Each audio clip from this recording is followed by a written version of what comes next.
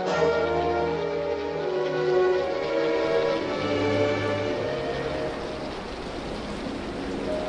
singing in the rain, just singing in the rain.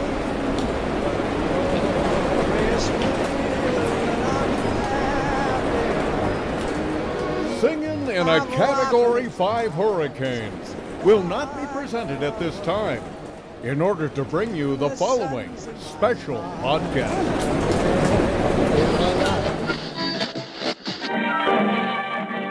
Ladies and gentlemen, we interrupt our program of dance music to bring you a special bulletin from the Intercontinental Radio News. It's time for Peculiar Podcast, hosted by Pat Cashman. Gorgeous to look at. And Lisa Foster. She's dangerous. Scene, you're on. Ready or not, it's Pat and Lisa.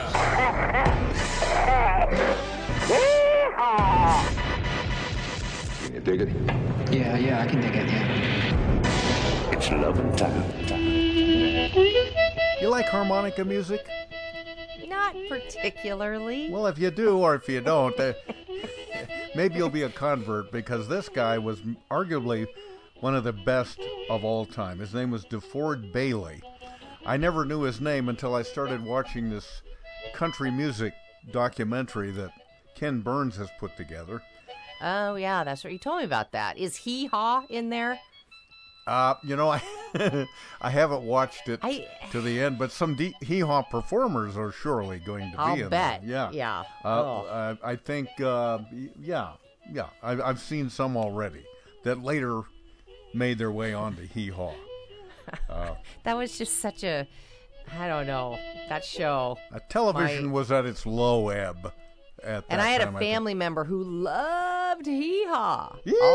All the jokes and the cornfield and this is such a ridiculous country variety show. It was kind of a ruralized version of Laugh-In, which was a big show at the time. But Hee Haw endured a lot longer than Laugh-In did. I know, and went on. Surprisingly, or maybe not surprising. Hey, you know, Willie, I hear they're using women now in the Secret Service. Yeah, Ganella. There goes all of our secrets. Hey, Johnny, is your marriage a happy one? Yep, we've been married several years, and we've never had a fight in our house. Hey, that's wonderful. Yeah, we always go out in the yard. Anyway, getting back to DeFord Bailey here, he was the first performer to be introduced on the Grand Ole Opry back when, but more importantly, he was the first African-American performer on the show. So he was the first guy on the Grand Ole Opry, and he happened to be black, and he played several instruments, but best known for his harmonica tunes. He learned to play harmonica. He was 3 years old.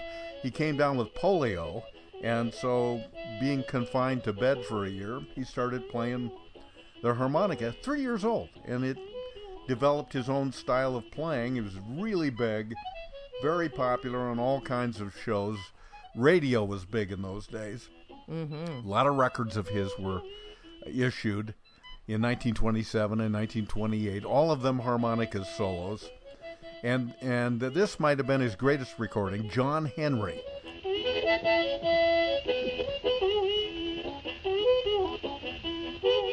RCA Records had two categories. One they called their race series, if you can believe it or not. And then one called its Hillbilly series, and this song was released on both of them. But tragically, he got fired in 1941, did DeFord Bailey, because there was some kind of licensing conflict with his music. He got fired, prevented him from playing his best-known tunes on the radio, effectively ended his performing career, and he spent the rest of his life shining shoes and renting out rooms in his home to make a living, and he died in 1982. DeFord Bailey. Pretty great. Yeah. Excuse me. As you know, I periodically start smoking cigars, and I've done it again. Hey, I don't want to start this podcast off on a obituary theme, but I just thought this was kind of intriguing. I always love this kind of stuff. When somebody passes on that you've never heard of before, but if you were old enough, you might have heard of a woman named Mary Hartline. And she, never heard of her. Yeah, I know. Yeah. She died in their 90s. And she was regarded as TV's first sex symbol. Really? Yeah. On what show? Well, she did a show, and I'm sure you remember it. Yeah, it began in 1949 and ran until 1955. Why would I know a show back in 1949? Well, maybe you didn't have a TV. How old do you think I am? Maybe you didn't have a TV yet. Yeah, you're right. Yeah. You know what? I got to say, and this sounds weird, but if you tell me something happened in the 1960s or 70s, to me, that doesn't sound very long ago. No, I know. And I know it is a long time ago. It's like 100 years ago. I know. It'd be like your mom and dad saying, oh, that happened in 1935. Oh, that wasn't very long ago. But of course it is. But it's a long time ago. Depends on how you look at it. Then Mary Hartline, well, anyway, she was in a show called Super Circus. Never heard of it. Yeah, well, neither had I. And then the Mary Hartline Show, which was a 15-minute show, cartoon and music series. Hi there, boys and girls. Gee, Chet and I are really kind of tired today. We've been out doing our Christmas shopping, and I wonder how you're doing with your Christmas shopping. Gee, weren't the stores closed today? Miserable. Just terrible. But we have some children here that took time out from their Christmas shopping to visit us today. And as long as they've all joined the party, let's all get acquainted. All right. Say. And get this, they had kids come on the show like they did for lots of kids' shows. But it shows you the innocent times. In the early 50s, kids came on the show, and then they introduced themselves by giving out their home addresses. Oh, that seems smart. What's your name, sweetie? Mary Frances Bofus. And where do you live? 1626 Catalpa. Oh, and I bet I know the school you go to. St. Gertrude. Wrong. Where? St. Gregory. Well, wonderful. Seems a little risky now, doesn't it? But back then, in the more innocent times, nobody thought, what could be the harm in that? Not only did they give out their addresses, but in those days, nobody ever locked their front door. They didn't lock the car. They didn't. I don't even think keys were invented back then. You know what? It's so funny because that's the way I grew up. I don't know about you, but we nobody could find our house key. Seriously, we never could find it. And we'd even go on vacation. Like, I grew up in Central Oregon, Bend. We'd go to the Oregon coast for a weekend vacation. And we still wouldn't lock our house up. It was left unlocked. Why weren't help people yourself, robbing burglars. back then? I don't know. I guess they were, but I think people were at home a lot more in those days. Now, you had, at some point, mom and dad were both gone working, and the kids were at school, and so maybe the homes were unattended. I don't know, but back in those days. Back in the day. Hurry, don't be late.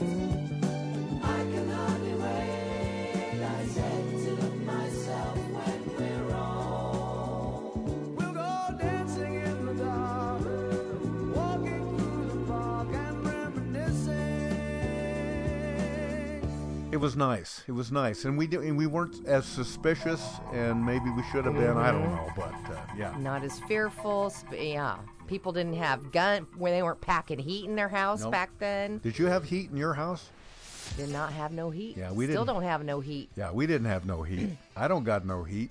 We shouldn't even tell people we got no heat. Because then they'll say, oh, they got no heat. Let's go get them. Heat is on the street,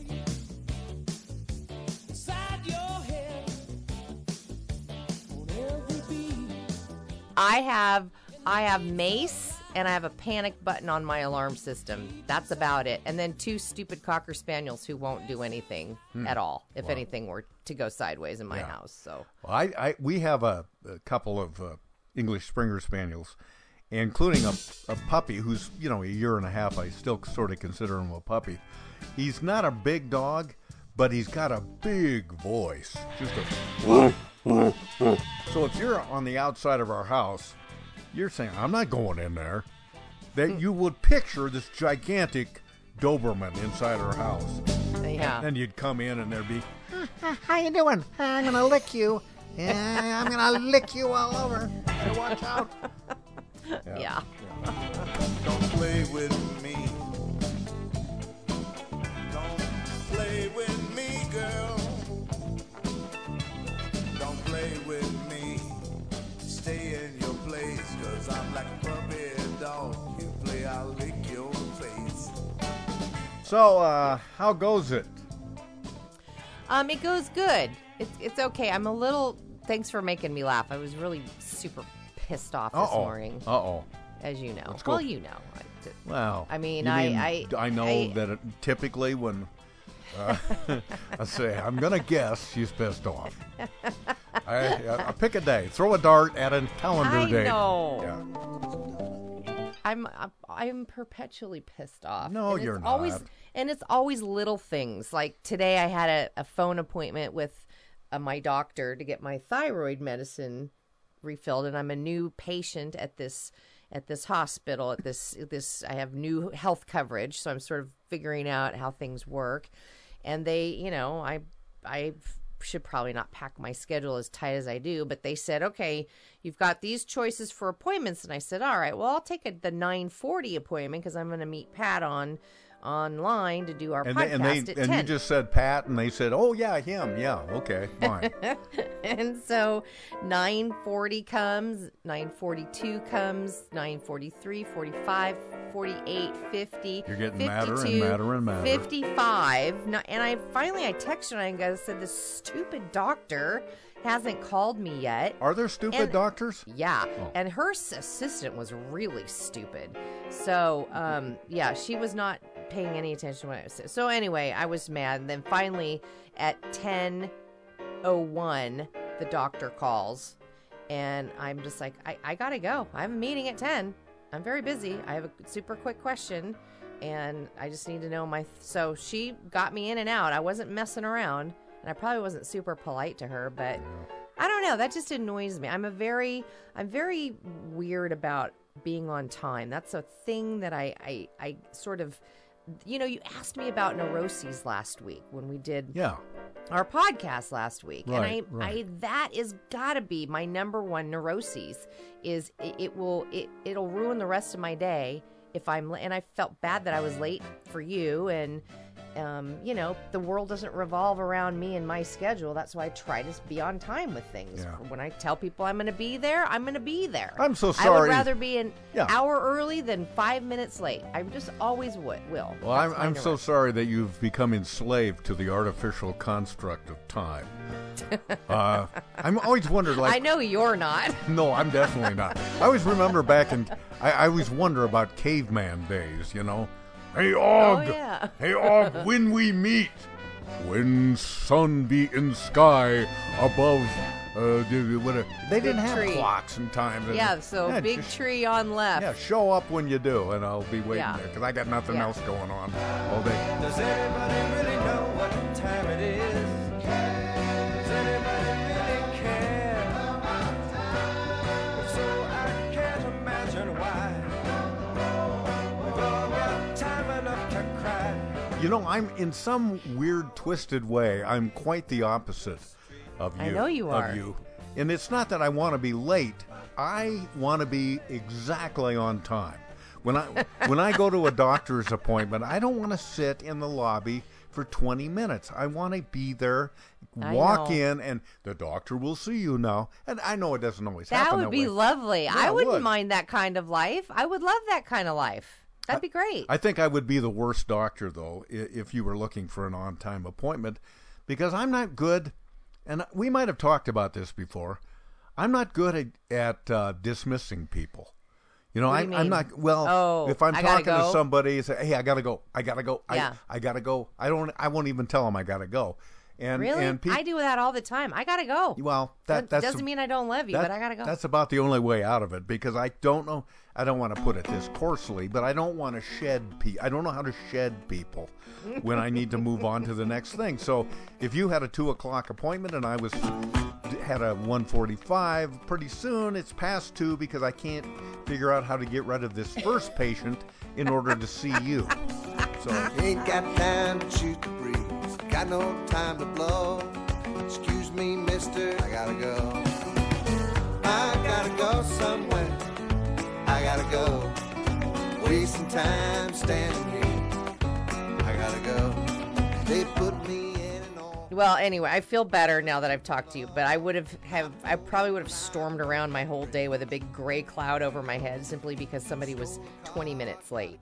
and that made me 5 minutes late, and it just anyway. So thank you for making me laugh. Well, the people that there are people, as you know, sometimes they're in positions of some, at least perceived position of importance, that intentionally have a meeting late or show up late to show you how important they are. Let's keep people waiting. That drives me nuts. Yeah. And I just went through a Zoom meeting like that the other day. Oh, you did? Yeah, and we're waiting for the big shot to show up. Oh, brother. And doesn't that piss you off? Yeah, it did. I finally said, you know what? I got to go. Go somewhere. I got to go. Waste some time standing here. I got to go.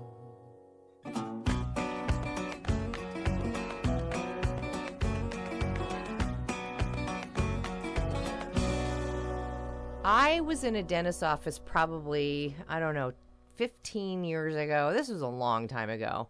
And I had a cracked molar. That'd be a good name for a band. Cracked molar. And I'm lying down and it hurts and he's fussing with it and I have tears coming down the sides of my face. I'm not crying, but it just was enough to make me tear up.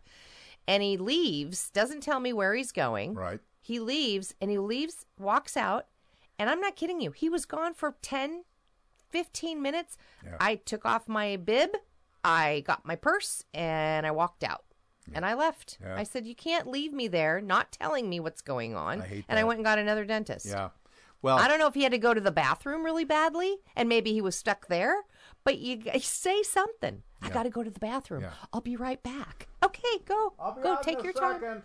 Take your time. Wash your hands. I ate Mexican last night. Hang on. Exactly. I don't know where he went. Yeah. If you've ever accompanied anybody to the hospital, as I have my wife, for example, and they're in enormous pain, and you don't feel like anybody's paying attention or getting to them quick enough. You have to turn into a hard ass. You just have to, and be a bad guy and demand stuff and be obnoxious about it. And I don't like doing that, but boy, I'm telling you, I have a low patience threshold anyway with life in general. But you're right, that sort of thing makes me just even more ugly about things and small. Hey, speaking of things irritating, I talked, maybe it was last week, about movie dialogue, TV sound that is so indistinct that you can't quite make out the dialogue very well. Yeah. We got a text from one of our listeners, well, one of those two, that said, it's from Chris, and he said, Pat, you are not alone. I am told that the problem with inaudible movie dialogue has to do with the complications of downmixing the movie soundtrack for broadcast. And some TVs... Hello. Oh, it's the start of round 2. Ding! It sounds like you just had an idea. Yeah, or just, do you want to share it? Yeah, fries are up. Yeah. But he said some TVs have only one speaker, some have 2. Some people have multi-speaker sound systems. Oh. So all the different kinds of ways that you receive the audio might have something to do with it. He said, that being said, I have a 5.1 system, and I still frequently find myself rewinding the scene or turning on closed captioning. So stay vigilant. I don't know. I've never had. I can't recall having any issues with that. Well, I still think it is because I'm becoming elderly, frail, and deaf. And it sounds like your TV might be old and elderly and frail too. I don't think that's it, because I'm constantly adjusting the rabbit ears. Or maybe you just need to put 12 speakers in your living room. Maybe. I'm a big. I think sound is a big deal. I really put the best sound systems in, because if you're watching a movie, you know, I've always maintained that sound is what drives a movie. Every bit as much as the picture. Yeah. I think it first became clear to me when the first time I sat in the movie theater way back when, in the 70s, which doesn't seem that long ago. And and I saw Star Wars for the first time. And when they're they're flying through those canyons and stuff, I think, man, the sound is what's making this thrilling. It's incredible.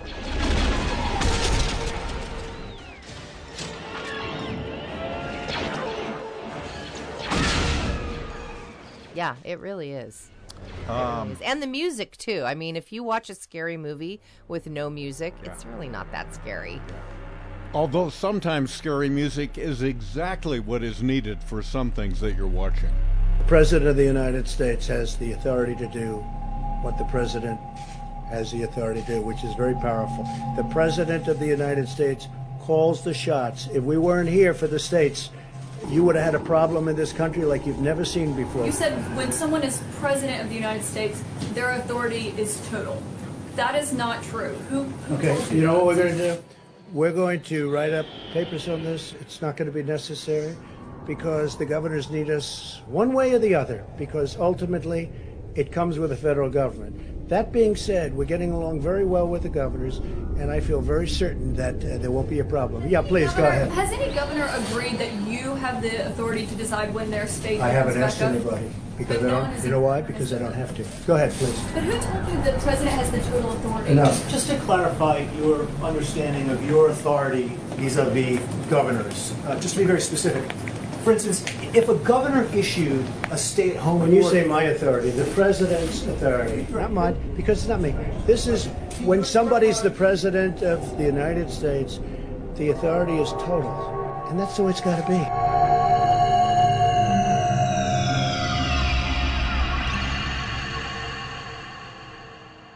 Hey, here is a back in the let me transition back. When you and I were last on the radio together, it was on a radio station, and I still think it was the best job I ever had. It only lasted for 3 years. Yeah. Round three. That was fun. Those were fun Como. days. Yeah, KOMO. The buzz was great too. I mean, those were 7 years really of really fun times. We did not have a long radio career, but I put it up against anybody else's. I think it was good. It was fun. It was, and we were in considered a major market. That's something to be said there. We weren't, in little town, Yeah, it was a major market when we went on. It was considered a minor market when we left, and I take some blame for that. But that's neither here nor there. Way to ruin the market. This little piggy went to market. This little piggy stayed home. This little piggy had roast beef. This little piggy had none. And this little piggy cried wee, wee, wee all the way home. So we went to work for Como Radio. And we were coming to Como at a time of transition when the TV side and the radio side and all of them, they were kind of they were soon to have a new building. They were beginning to construct it. Beautiful building, modern glass, steel, gorgeousness. And I remember we, up until then, were in a kind of a rundown building downtown Seattle called the Tower Building, which I loved. It had cracks in it. It did. The earthquake. Yeah, I remember when the earthquake hit, I was like, I don't know if we should be in this building. Yeah, it wasn't ramshackle, but it had some challenges. But I loved that building. I know, I did too. And so I remember Como's getting ready to make the big move into this big glossy facility there, just near the Space Needle, where they are now. Yeah. And so, meanwhile, this was 2002, summer of 2002. And I've never told you this story. I've never told it on the podcast before anyway. But I don't know the timing of it, but probably sometime mid-July. I keep seeing this guy that you and I both knew, but he didn't work for Como, but he was from out of town, and we knew, the only thing we knew about him was that he was a consultant, a radio consultant, and the only stations that he consulted were all news stations. Mm-hmm. And Como, where you and I worked, was not an all news station. And so I'm thinking, well, why is this guy coming around all the time? Right. I'm not the smartest guy in the world, but I started figuring it out.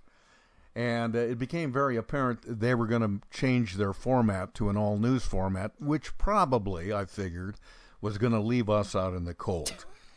I know, because what do we know from news? Yeah, well, we could have done it. What passes for news these days is Exactly. So finally, I go to the program director at Como and the station manager, and they say, let's go to lunch, Pat. So we all go to lunch. And basically, they tell me, you know what, we're heading in a different direction. And I said, oh, what direction is that? And they said, what difference does it make? You're not going with us. I mean, that's essentially what they told me. I'm so sorry to laugh. It's a terrible thing to hear. So get this. Usually in radio, everybody who's in broadcasting knows this. When you're going to be fired, I mean, if you're working in the, graphics department or in the promotion department, they probably will give you 2 weeks notice and that'll be that. But if you're on the air, you're usually fired immediately because they don't want to put you back on the air with an open microphone and a bad attitude and a satchel full of grievances, and then they're going to put you on the air.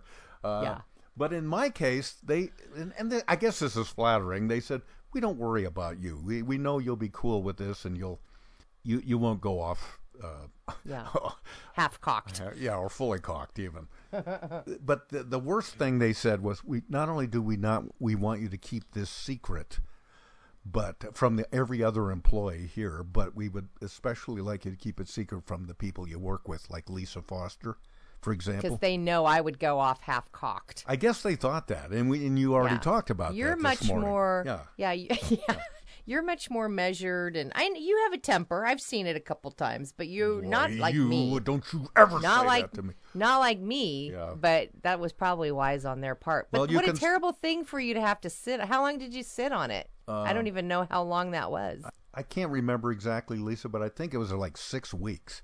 Oh, my God. It was a long time because they weren't certain, quote, when we're going to make the switch. So we can't give you a date certain. And so along the course of that summer, the late summer, July through August, these things happened to me. First of all, the promotion department, they've always had ideas like, hey, we would like you guys to ride in the Seafair Parade, the Torchlight Parade, and, wear a funny hat and throw out balloons to the kids. And I go, I'm not going to be available to do that. And they're thinking, what's wrong with him? He always went along with everything. He was the best team player we ever had here at this radio station. All of a sudden, he won't do anything. What's going on? And I'm thinking, I'm not going out there and riding around in a parade promoting the station that's about to fire my butt. So, but I couldn't tell them that. So they just thought I was a jerk, and I had to leave it at that. So that was not fun. And then my wife got terribly ill, was in the hospital. Not to put too fine a point on it, but she dang near croaked. She was really sick. And then not only that's going on, but then my mother dies in August of that. This all happens. I remember that. And I am scheduled to head up this cruise to Alaska. It's a week-long listener cruise. They've got all kinds of people signed up. And I'm going to go the very next week after my mom dies. And I've just gotten my wife, Patty, out of the hospital. And I'm thinking, man, I can't go on this cruise. I got too much and you're about to get fired. To take care of here at home, and I'm about to get fired. But it works out. And we go on the cruise. We have my mom's funeral. 3 days later, we're on this big cruise ship heading to Alaska. Patty's with me, my wife. And I'm glad handing it with listeners on the ship. And I got to give myself credit. If you tell me a secret, I'll keep it. Obviously I had to tell my wife, but I didn't. I kept it pretty tight-lipped from everybody. Yeah. And that's why I would always trust you with my deepest, darkest secrets. Well, don't leave me with your darkest ones, because I'm going to spill those like a can of beans. But... No, here's what happens. Here's why I can tell you stuff. You somehow get me to tell them. You don't ever tell my secrets. Yeah. You have this ability to get me to spill my own tea. Mm-hmm. So there you go. Well, I don't know about tea, but I've seen you spill other stuff.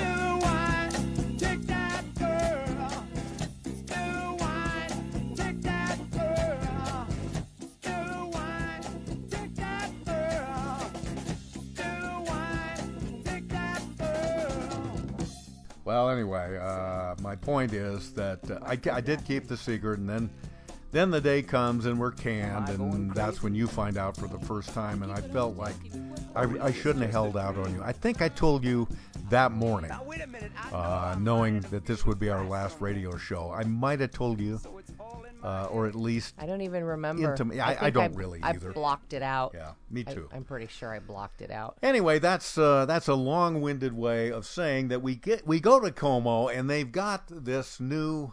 They're starting to do... one of the things I have to do in that interim is that they say, hey, Pat, come on over to the brand new, spanking new Como building, and we're going to show you where your studio is going to be and where your offices are going to be. Oh, my God. And so I'm over there, and they're doing a tour, and then they're showing me around, and it was just awful. The whole time was awful. I know. But somewhere along the course of the way, they also came up, the broadcast entity in general came up with a new music package. They had new logos and all of this stuff. And do you remember the little jingle they put together? Because I made fun of it on the air all the time. I don't remember. Do you have it? I do. I think I have it here. That was it. It was 2 notes. That's all. Como. Even the cracker commercial has Nabisco has 3. Yeah. Nabisco. Exactly. You didn't even rate 3. I know. But so I'm imagining they hire this big company, an advertising agency. Yeah. We want you to come up with a music stinger that we can use. Okay, give us about 4 weeks and we'll see what we can develop. They come back and I can just see the meeting. Okay, we're going to unveil it for you now. You're going to love it. You're going to love it. It's really good. Here it is. Really good. Check it out. Could they possibly have been excited with that? And they're probably getting royalties, too, every time that stupid thing plays. And I don't think I have a copy of this. Maybe I do. But they also did a longer jingle where they had these singers going, it's on Como. Do you remember that? It's on Como. It's on Como. I do remember that. That was for TV. Well, it's on Como. I'm sorry that every time I heard it, you couldn't make out what they were saying. Again, it's maybe like me in movie dialogue. I couldn't make it out. And it sounded to me like they were singing, it's so Como. Yes, it's so Como. That's what we thought it was. Yeah, so we started saying that. Which is a way better, by the way, slogan. Yeah, it is. Hey, that's a good show. Yeah, man, it's so Como. And I can't say with certainty that we influenced this, but years later, Como came up with a campaign called It's So Northwest.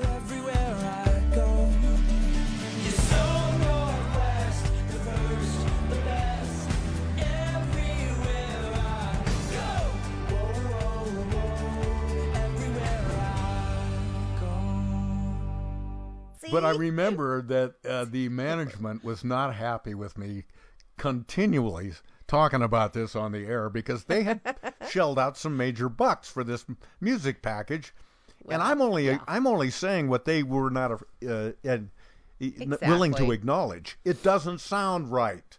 You got screwed on this thing.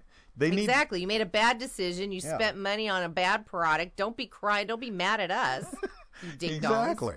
So it got me to thinking about this guy that came, and he's a nice guy, don't get me wrong, but he's another advertising guy, and he came up, he calls me up one day, because I known him for a while, and he said, hey, you should check out this music that I wrote for my car dealer, and you'll know the car dealer when you hear this.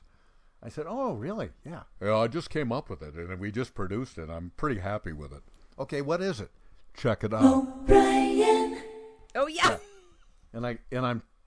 So I sit there in stunned silence, and I go, gee, that's really something. And then he says, yeah, I'm pretty proud of it. And I said, yeah, it kind of reminds me of... Exactly. And you can see his face fall when I say that. He said, well, it's a little different. No, it isn't. It's the same not notes. At all. I'm surprised they didn't sue him. I know. O'Brien. But he was so proud, and I didn't mean to deflate him, but I just thought, really? This is your creative, this is the apex of your creative career? This? O'Brien. Yeah. Again, I go back to what we talked about on the last episode. I've always set the bar way too high for myself. If that's all it took to make a bunch of money was come up with 2 notes. Yep. Or 3. Or to 3? his credit, he came up with 3. O'Brien. God. I know. It's very frustrating. Now I'm mad all over again. Now you've given me something else to be pissed off about today. I just spilled a whole bunch of garbage out, and I'm sorry. But it's okay. It is nice knowing that nobody listens to your podcast. You can say pretty much anything, and you're never going to get into trouble. Hey, here's a weird thought, and I don't mean to make it political, but anybody who's listened to this podcast for a while would know that we aren't the biggest fans of our current president. Okay, I think that's safe to say. That's a really gentle, nice, easy way to say that. So, but here's the thought. Done. This is a moral, an ethical conundrum for you. And my wife threw this one at me just last night. And she said, if somebody gave you they offered you $5 million, you could pick any fee you want, $10 million, which would pretty much set you up for life. They give you $10 million. All you have to do is go out and proselytize, go out and go door to door or get on the phone and make phone calls to endorse the re-election of this president. Would you do it for $10 million? And the deal, you'd have to sign an NDA. You'd have to sign a ironclad contract that says if you don't, or if you try to backtrack, even years later, you got to give all the money back.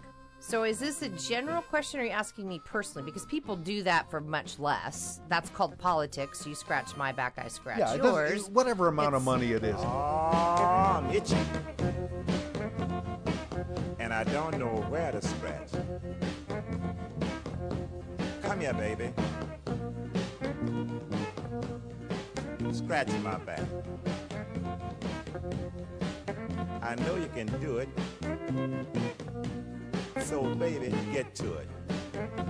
Is there an amount of money? Are you asking me personally? To which you would lay aside all your beliefs, or some of your beliefs? Well, here's the deal, though. Okay, all right. You not only would I be laying aside my beliefs, but I would be severing every relationship that's important to me. Yeah, that's a very good point, and I thought about that too. You would no longer talk to me. I wouldn't have I friends don't think that I have. That.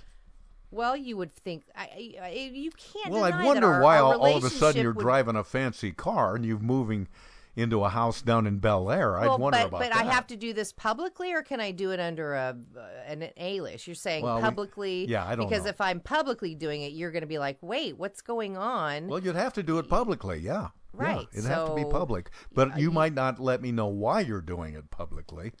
But you would ask me, wouldn't you? And I'd have to say, well, I just. No, you can't. I don't know. I was wrong.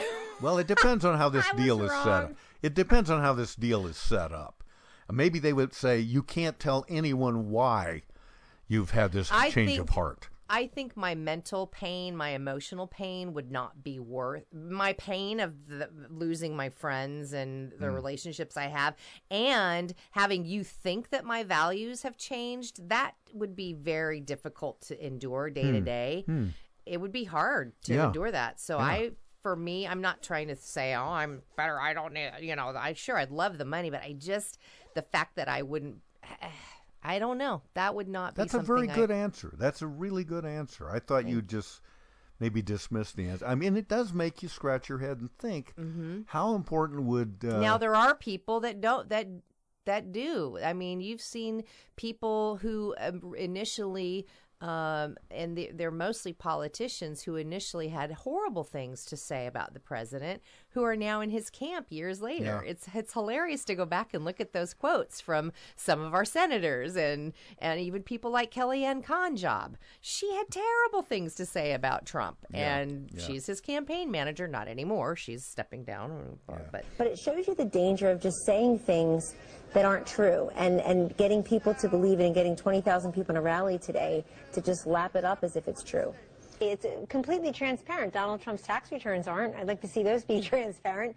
And people start to see that he's not he says he's for the little guy, but he's actually built a lot of his businesses on the backs of the little guy. And he's a lot of little guys through eminent domain or through not paying contractors after you've built something. The little guys have suffered. So that the question is going to be about these Trump victims. The reason the messaging has gotten better since Alex's barn burner of an article 2 weeks ago is they're starting to talk about victims of Trump University, victims of Trump in Atlantic City. Before that, it was his conservative apostasies. Now it's actually you're for the little guy, but you've built your business on the backs of the little guy. Yeah. Anyway, I don't have anything more than that, except I just thought it makes you examine how strong your principles really are.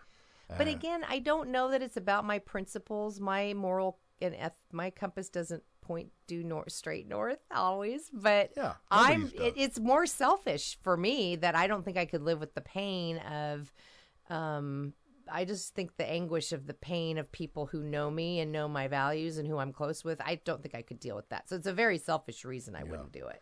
Yeah, I just thought it was an intriguing question. We were just sitting around talking. It's a great question. Yeah, and it doesn't have to be about that specific individual or now there's a lot of things I would do for $10 million. We'll talk about that later. Yeah, let's think about that. About that. Hey, you told me off air before we're not on the air, but you told me just before we started that you had found some list that you thought might be kind of intriguing. Yeah, there was a list that came out, and this is it came out a couple months ago, but it's the worst 15 jargon words of 2020. And or phrases, so those sort of things. And I'm just wondering how many of these you're guilty of. Circle back is one that is driving people, and these are typically annoying, overused phrases that people use in businesses. Yeah, it's like at the end of the day. That one. At the end of the day. Yeah. Circle back, reach out. Here's one. Curated. And this is a very popular now. There's a curated list of, it doesn't matter what practically anything you Google, whether it's potatoes or flowers or books, somebody's curated a list. Well, doesn't it sound more world. important? If I just said to you, hey, I put a list together of my favorite records. That doesn't sound as important as I curated a list of I have a carefully curated list. It sounds like you're working in a museum or an art gallery or something. Right. Yeah. The new normal is another one that people unfortunately is catching on very bad. Which is not new anymore because I hate it. Yeah. I just hate I hate that. There's I hear people say it all the time. The new normal. Yeah, let's go back to the old abnormal. Yeah. In the time of COVID, that is I hear that no matter what you're talking about, whether vacation or going to the doctor. I've probably said it too. In the time of COVID, during this time of COVID. Sounds like the beginning of a Dickens novel. It was the best of times. It was the worst of times. In the time of COVID. Fake news, again, is just... where did that one come from? Somebody wrote their comment about this, said it's an oxymoron of such heft that only a moron could coin it. Yeah. Unfortunately, it has caught on. Yeah, it's either fake or it's news. It's not both. Yeah, exactly. We remain cautious is another one. Or cautiously optimistic. Yes, we're cautiously optimistic. Going forward, that's so stupid because, you're never going to go backward. Yeah, I like going sideways instead. Yeah. Ideation, another one, which is I don't know that one. What is that? Ideation is it's like it's a way to make a really bad idea sound better than it is. I'm not familiar with that one. It's an ideation. I must have been out of class that day. I missed it. And then people are using this word, which I thought was interesting, is the word bake as a noun. Yeah. Like, hey, are you gonna go to the party? Yeah, I'm gonna bring some bake. What are you bringing? Just say it's a freaking say it's a cake, or say it's a pie, or say it's cookies. Don't call it a bake. Yeah. It's not, bake is not a noun. I thought you were going to say this one, which is it's baked into the cake. You hear that all the time. Well, that's a good one. This endorsement of this particular politician, it's all baked into the cake. It's going to happen. Yeah. Who's there? It ain't no square. It's a good doing daddy. Well, I declare, if I knew you were coming, I'd have baked a cake, baked a cake, Baked a cake. If I knew you were coming, I'd have baked a cake. How'd you do? How'd you do? How'd you do? This one wasn't on the list, but this is the one that makes me just cringe every time I hear it. And you hear pundits, usually on news channels, saying this, that, yeah, he got way out over his skis on that one. Oh, yeah. It's like, yeah. I just... That's a good one. Like, could you not use that? That's so stupid. That is a good one, yeah. So there you go. Yeah. Those no, are I some like of that. I like all of those. They're all annoying except ideation. Very I annoying. don't know that one, but I'll try to use it 3 Ideation. times today, and then it'll be locked in. Yes. It'll be locked in. Yes. Yes. So, are we ready to do our closing joke? Do you have a joke? Yeah, I can. Can I mention one more thing?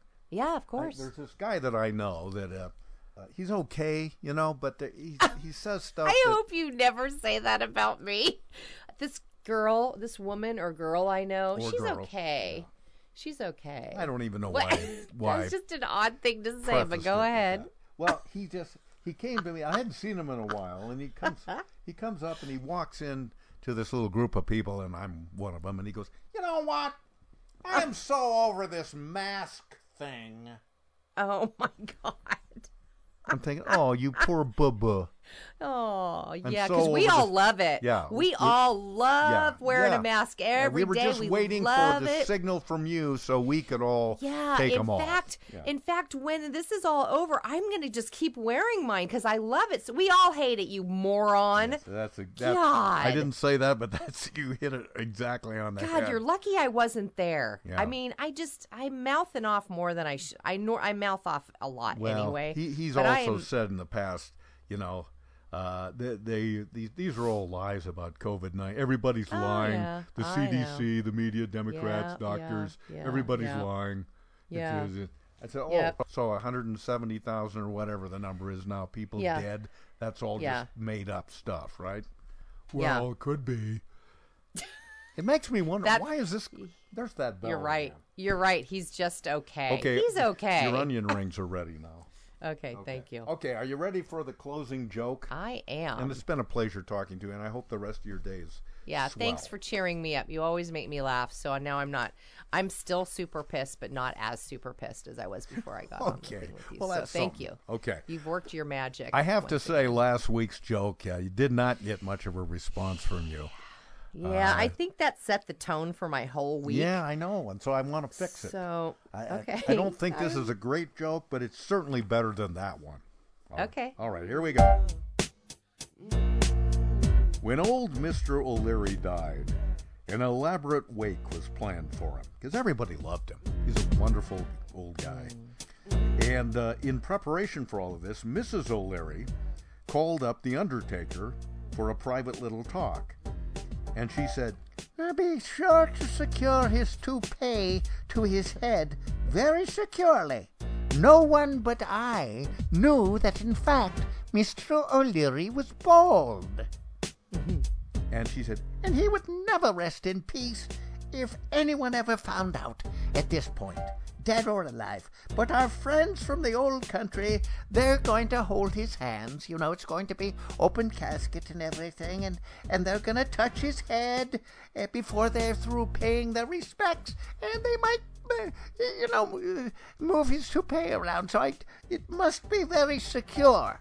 And the guy says, "Oh, don't you worry, ma'am. I understand exactly what you're looking for, and nobody's going to be moving that toupee around." "Thank you. That's all I'm asking." Well, sure enough, Lisa, the day of the wake comes along. The old-timers were giving old Leary's old corpse pretty good going over. Don't say that. Don't say it like that. Well, what? Old corpse. This is an old corpse. Okay, he was old, so his corpse would be old, too, I guess. Yeah, I guess. Is it a new corpse even though you're old? Good question. I don't know. But anyway, the upshot is that the toupee, yes, it stayed firmly in place. Good. So at the end of the day, a delighted Mrs. O'Leary comes up to the undertaker and she said, "I'm so happy. You did a wonderful job. Here's an extra $100 for handling this matter so professionally." And he said, "Oh, I couldn't possibly accept your money, ma'am. I mean, what's a few nails?" Oh. Okay, that was a little bit better. And that's the story of Mr. O'Leary.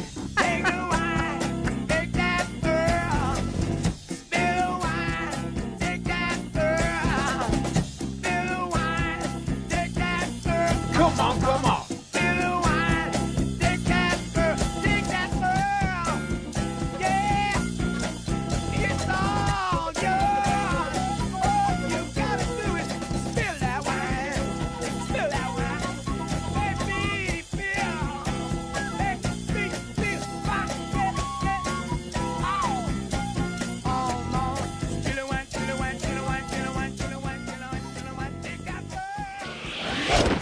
Thanks for listening to Peculiar Podcast. Hey, goodbyes.